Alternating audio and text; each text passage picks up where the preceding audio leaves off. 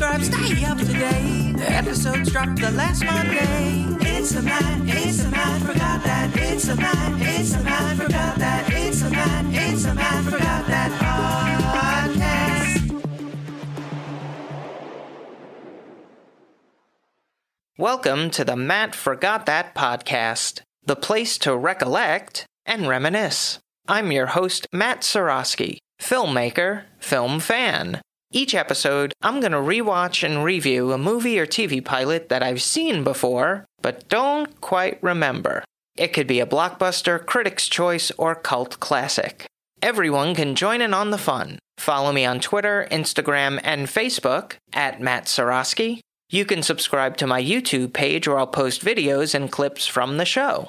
If you have any opinions on what I've reviewed or suggestions for the podcast, use the hashtag MattForgotThat on social.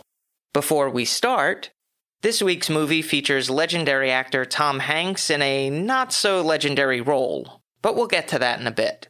The nice guy actor has been in the news recently.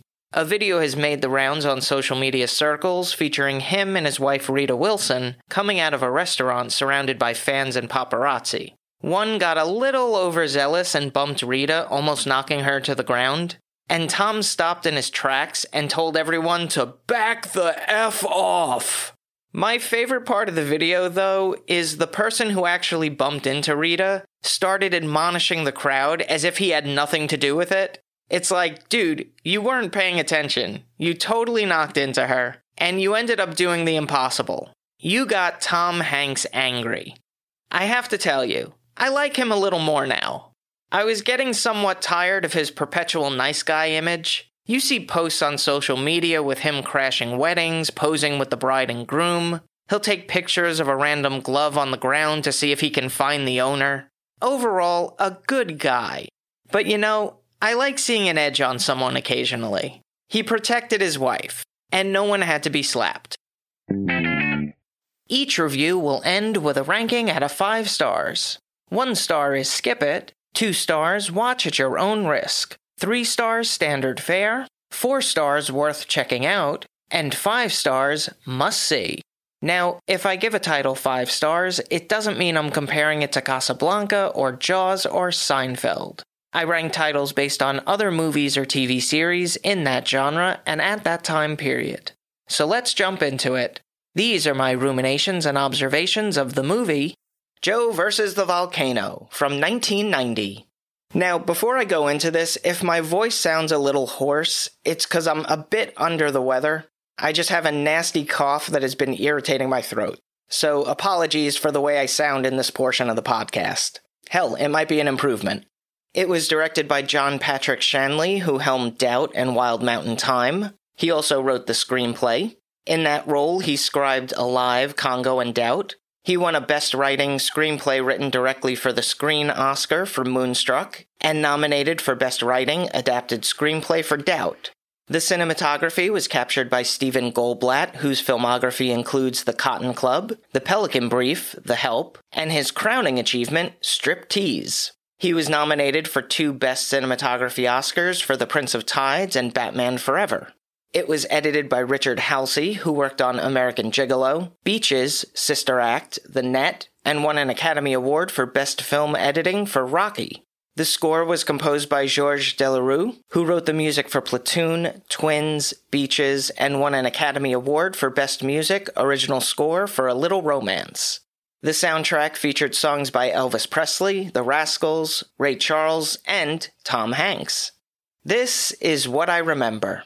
It stars Tom Hanks as Joe Banks. He was well established in his career at that point, having been in the television series Bosom Buddies and the movies Splash, Bachelor Party, The Money Pit, Dragnet, Big, and Turner and Hooch. He would go on to win back-to-back Academy Award for his performances in Philadelphia and Forrest Gump. The only other actor to accomplish this feat was Spencer Tracy for Captains Courageous and Boys Town. Meg Ryan plays 3 roles in the movie: Dee Dee, Angelica, and Patricia. She would co-star with Tom Hanks in 2 additional movies, Sleepless in Seattle in 1993, and You've Got Mail 5 years later. She started her career on the soap opera As the World Turns, before flying high in Top Gun, her breakthrough role. In the 80s and 90s, she established herself as America's sweetheart and was featured in high-profile films, though she did turn down lead roles in Ghost and Pretty Woman. Last thing I remember, there was definitely a volcano. Now I'm heading off to watch the movie.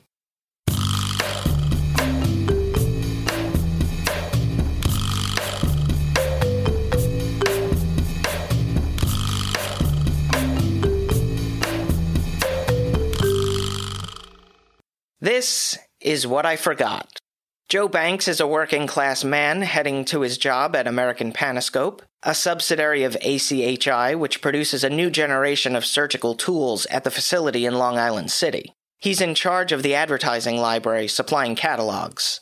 He is constantly under the weather, taking time away from work to go to doctor's appointments, but none of them find anything wrong.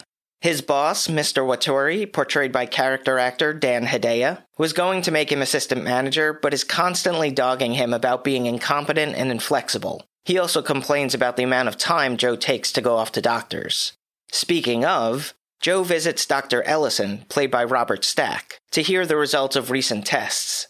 He gets diagnosed with brain cloud, a black fog of tissue right down the center of his brain, a rare disease that spreads at a regular rate and is very destructive. It's incurable. I guess you'd call it an unsolved mystery. Joe won't feel any pain. His brain will simply fail, followed by his body. He has about 6 months to live and can expect to be in perfect health for 4 to 5 of those months. Dr. Ellis suggests he goes on vacation with the savings he has, but Joe responds that he spent all his money on doctors. Joe comes back to work and quits his job, having a renewed sense of vigor and a little depression. He tells the boss off and asks his coworker, Dee Dee, out to dinner. They have a perfect date, and when things are starting to look up, Joe tells her of his condition. She can't handle the news and abruptly leaves.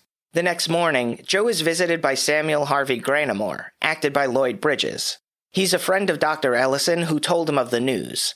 Apparently, doctor-patient privilege is off the table when you have 6 months to live. He owns a company that dominates the world market for superconductors, which runs on a mineral called Boobaroo, that's found on an island in the South Pacific called Wapani Woo. There are a group of natives called the Wapanis, who are cheerful people, but they have one fear: the volcano. They believe that an angry fire god who lives inside will sink the island unless once every 100 years he's appeased. Granamore offers Joe a trade. The Wapanis will be willing to give the material rights to him if he can find one person who's willing to sacrifice himself by jumping into the volcano. With all expenses paid, he wants Joe to be that man. Joe Versus the Volcano is alright. Tom Hanks has made so many classic films that it seems subpar by those standards. The beginning of the film is a little downtrodden, which I suppose is a reflection on Joe's life at that point, but once he gets to the island, the movie picks up its pace. The humor in some places was so dry it could have been the Sahara, which I don't mind. Some lines were said so matter-of-factly that it made it funnier. Not surprisingly, the film hinges on the performance of Tom Hanks and Meg Ryan, and they both deliver as expected. The rest of the cast was solid, either in supporting or cameo appearances. Abe Vigoda, Ozzie Davis, Nathan Lane, Carol Kane. It was produced by 3 familiar names: Spielberg, Kennedy, Marshall.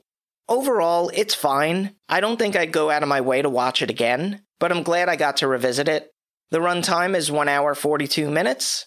It had a budget of $25 million and grossed $39.4 million at the box office. I give it 3 out of 5 stars. Somewhere around there. If you've seen Joe Versus the Volcano and have opinions on the movie, let me know what you think using the hashtag #MattForgotThat.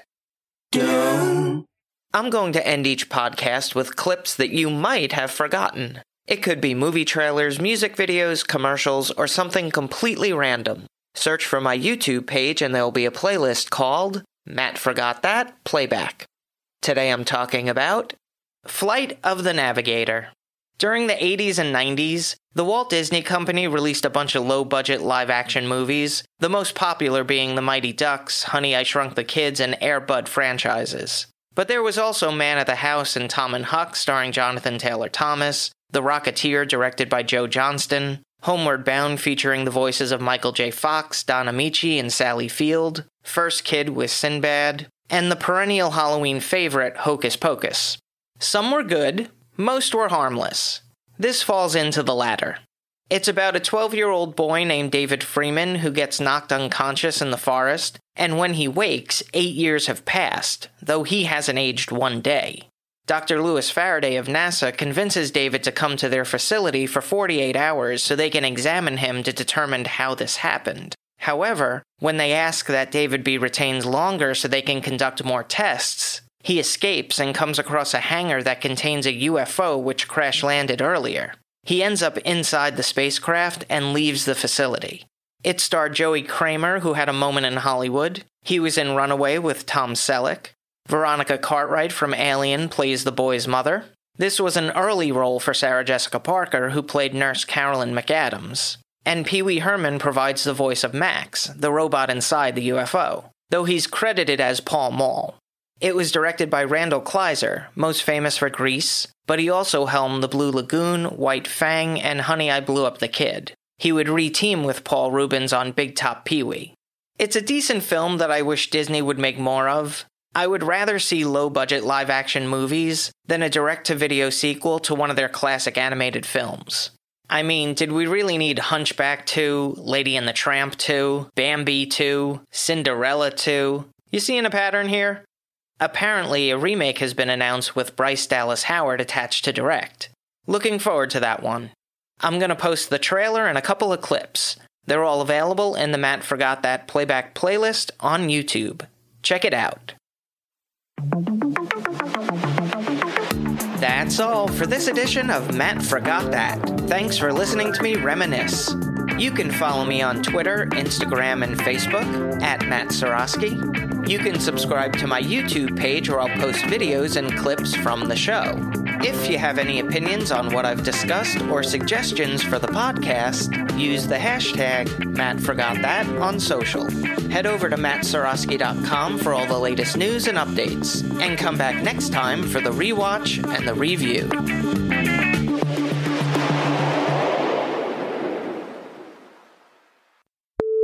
The score was composed by Georges Delerue, who wrote the music for Platinum. The cinematography was captured by Stephen Goldblatt, whose filmography includes The Country Club. The Country Club? That's a new one. If you enjoyed this episode of the Matt Forgot That podcast, make sure to subscribe to the Matt Watch That podcast for all the reviews, rants, and randomness.